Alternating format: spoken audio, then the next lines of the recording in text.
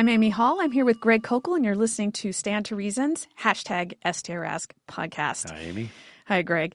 You know, I don't mention this too often, but if you're listening to this episode and you'd like to go back in time and hear everything we've done, because I don't think the podcast list will go back more than maybe a year. If you go to our website at str.org, you can hear all the way back to the beginning of this, which I think was in 2016. Possibly even a little bit earlier. I'm not sure. Right. That's when Melinda and I were doing it, and we did that for about a year, and then you took over. That's right.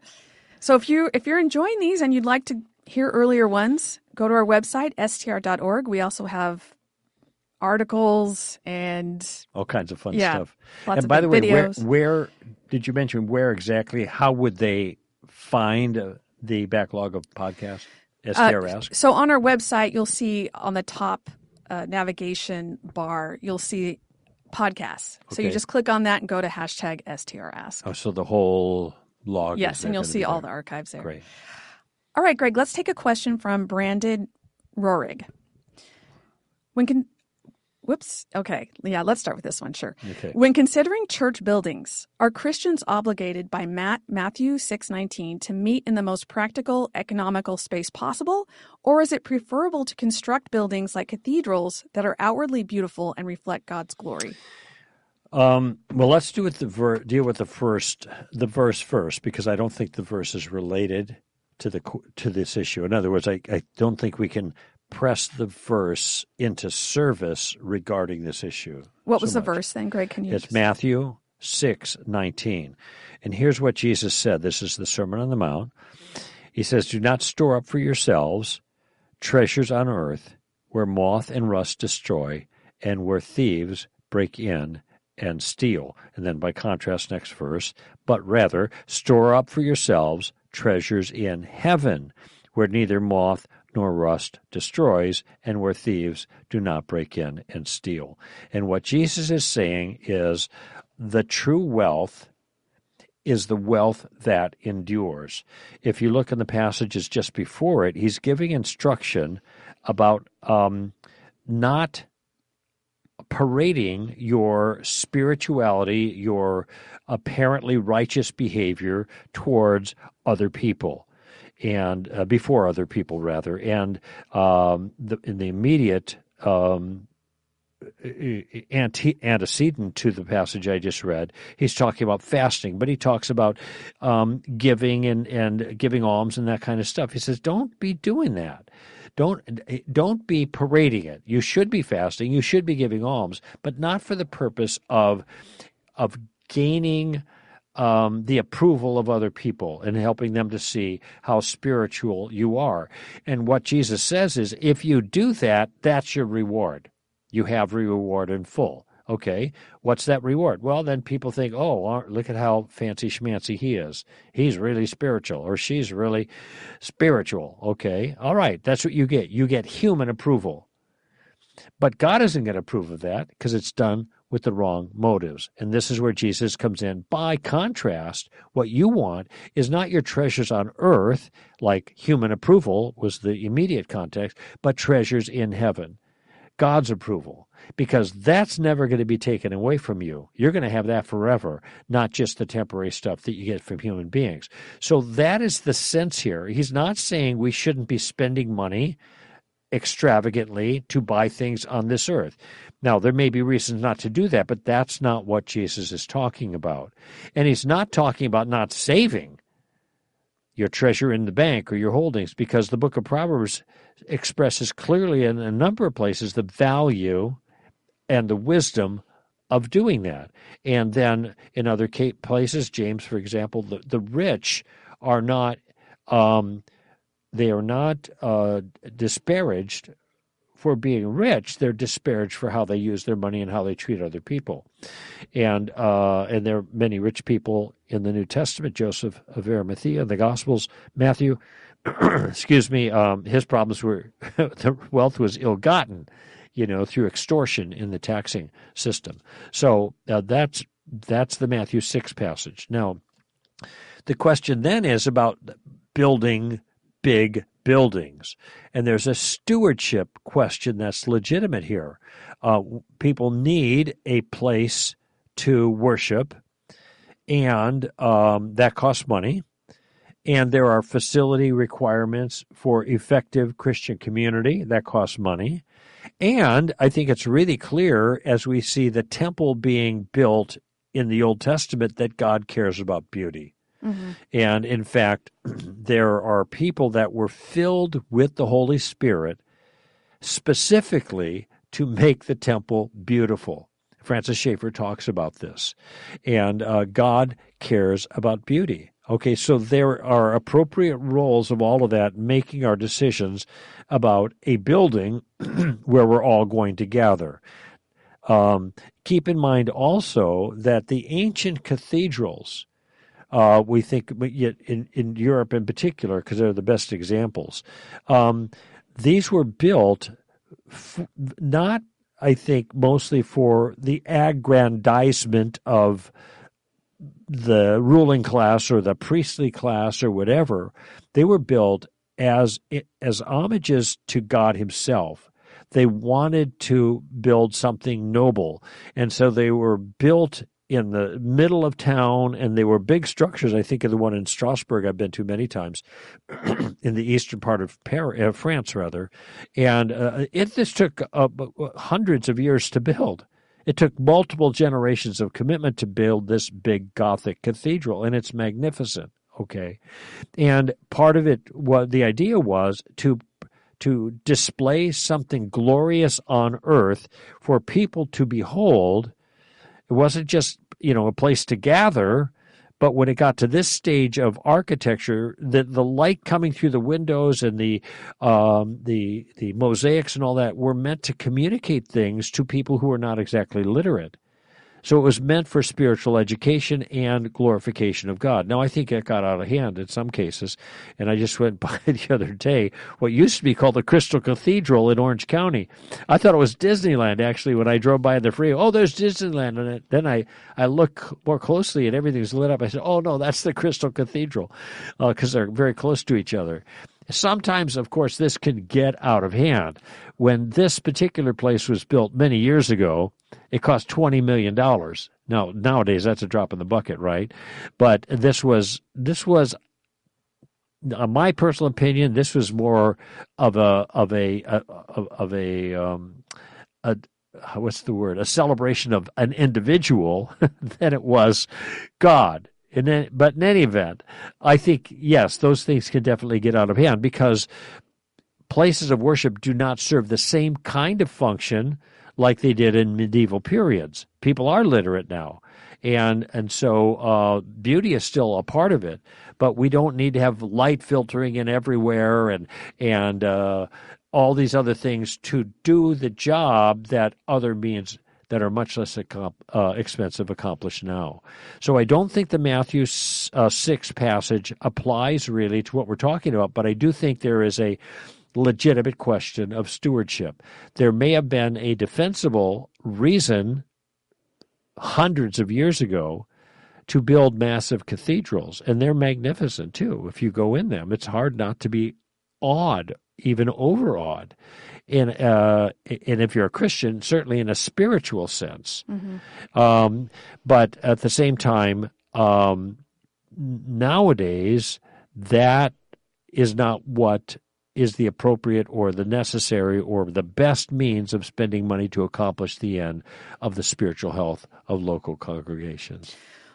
Well, of course, there's got to be a middle road in there somewhere. Yeah. I mean, I certainly agree. We are not required to meet in, as he says, quote, the most practical, economical space possible. I think there really is something to be said for reflecting the glory of God so that when you walk into a space, you have a sense of reverence and a sense of beauty. Mm-hmm. Like you pointed out with the Old Testament temple or the tabernacle, there were things specifically made for the purpose of beauty. Things, little pomegranates, yeah. Things on the robe. Thank you. I couldn't think of the word. Very detailed descriptions and plans for weaving beauty into the tabernacle because God wants us to see his beauty. Mm-hmm. And that's that not only is meaningful to the people who walk into worship, but it's meaningful for the people who are outside. So, for example, you see people in Europe, they go to visit these cathedrals who are not Christians, but surely when they walk in there, they experience some of that awe, and they can get a glimpse of the glory of God inside that cathedral. Now, I agree with you, Greg. I think there have been cathedrals I've walked into where I have just been moved to worship, and there have been some where I've gone in and I felt it's way too gaudy. So obviously there's, maybe that was just my own preference, but maybe there is something to the fact of what the purpose was behind it and who they're glorifying. And maybe people can get a sense of that when they walk in. But I think the idea of adding beauty to your worship space is a really good thing, especially something that if you're able to, something that would communicate reverence for God, so people understand who it is we're worshiping. John Mark Reynolds said something one time that has stuck with me, and he mentioned the fact that when the woman in the Gospels took that flask of perfume and broke it over Jesus, who was the person who complained about that? That was Judas. It was Judas. Right. Judas had a problem with spending this money on the glory of Jesus. And Jesus actually said, as long as this gospel is preached, people will remember her for this glorious thing that she's done. Right. So this idea of spending money for honoring the beauty of God, I think, is something completely legitimate. And also what came to mind was Luke 16, the parable of the steward, where in the end, Jesus says to the disciples, use your money to create friends for the kingdom of heaven, and then you'll welcome them in. And he says the people who are of the world use their money very shrewdly, but we're not doing that. We need to do that. We need to use our money to strategically to bring people into the kingdom. So not only does this bring glory to God, but it's also a way of communicating to others who God is. So I think there are a lot of ways that this is really valuable. And again, just spending the money isn't what makes the difference, as you noted. You can see something that was really expensive and it won't communicate any of those things about God. But if we're intentional about it, I think it's valuable. By the way, this is a big issue I have with a lot of worship, just the beauty. I don't think a lot of worship nowadays is beautiful. It just isn't. It's popular singers do these songs, but it's not harmonious. It's hard to follow. There's no melody that is engaging. The language doesn't move me, and I don't want to get into a big screed on this, but I think that's a problem with worship. What has happened to worship is it's lost much of its beauty, and we've lost a sense of reverence. Now you think about, and that could have something to do with the spaces we're in, because most people, I don't know if it's most people, but a lot of people are attending churches that the churches are fairly new. They don't really have a space, in LA. Industrial areas. Yeah, there aren't a lot of options here in LA when people start new churches. So a lot of these places will be in a strip mall or whatever. So that does make it more difficult. But just think if we were in a space that communicated that reverence, that would probably work itself out even in the worship and the way people worship. Because you think about probably some things you've experienced in terms of worship and try to imagine that happening in a cathedral, and you really can't because it doesn't match. So I think we could do with a little more reverence. Yeah, and no disparaging strip malls or industrial site churches. My own definitely church is not, in an industrial site, but and sometimes it's much better than a big capital project of building a big building if it's not necessary. So that can be very wise. But even in those areas, steps can be made and taken to make it more beautiful in the sense that we're talking about, to inspire a richer engagement with God during worship. It's worthwhile. I think that's the bottom line. It's worthwhile to make it beautiful. And like you said, Greg, I think I mentioned this earlier too, there aren't a lot of options here in LA when people That's start right. new churches. So I think a lot of people listening are in these situations. That's okay. I'm not saying that you can't worship there. Hey, some of them started tents. Calvary Chapel Costa Mesa was a tent for a long time. Yeah. Back in the early 70s. But just look around for something you can do to communicate that beauty and reverence. All right, Greg, well, what you said about worship leads directly into our next question. Okay. This one comes from Justin Weaver, not Bieber. Thanks for clarifying, Justin. All right. Recently, you discussed worship/praise music. I am one who plays an instrument in a praise team, and I never seek it, but sometimes people make comments that they liked my playing, and I wonder, at what point does playing music beautifully actually become a distraction to worship?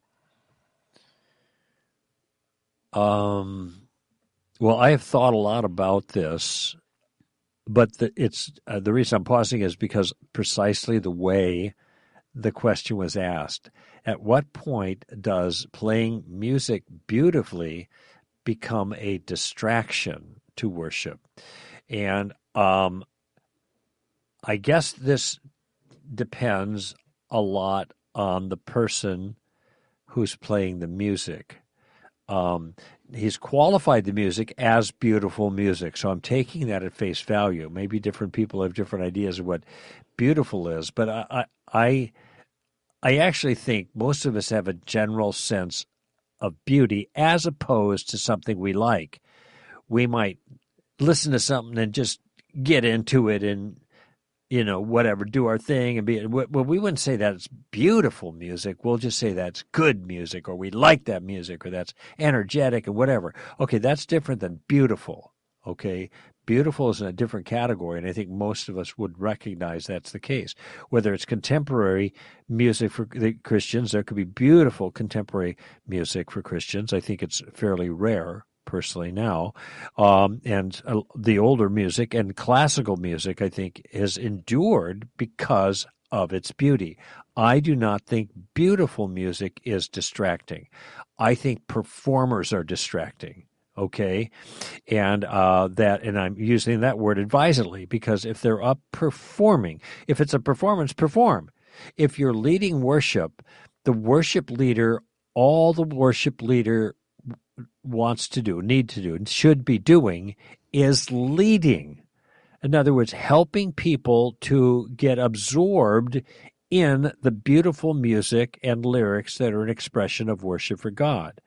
You want and I even said this too, we have a great worship team that's doing reality for us now. First time that the same team is traveling with us. And I told them sometimes I wish the worship team was in the back of the church, not the front of the church, because they're often distracting. They can be distracting by doing these little creative things with their voice, whoa, whoa, whoa, or whatever that is. Well, if you're performing, fine. You don't do that because nobody can follow that. And immediately your attention goes off of the experience that you're absorbed in, and all of a sudden you're thinking about, oh, wait, it's a disruption, okay? You want to sing the songs that people can follow so that they don't get distracted by the worship leader, okay? And those are the kinds of distractions with music that I think interfere with at least for me, a rich worship experience. I don't want to be aware of performers. I want to be led into a musical experience of sorts that I can participate in, because the music and the lyrics are both something I can follow, I could do, and they are beautiful, and they're Christocentric or theocentric. They're not a celebration of my feelings. And by the way, that's a huge thing. If people were candid with themselves, most of the songs in a church service that talk about the singer's feelings are not authentic for the singer. The singer's not feeling those things that they're singing about. The song is meant to produce the feelings, not to reflect the feelings. I don't want to sing about myself and about my feelings. I want to sing about God. Now, of course, in the Psalter, in the Bible, the book of Psalms, you have expressions of feelings that isn't illicit.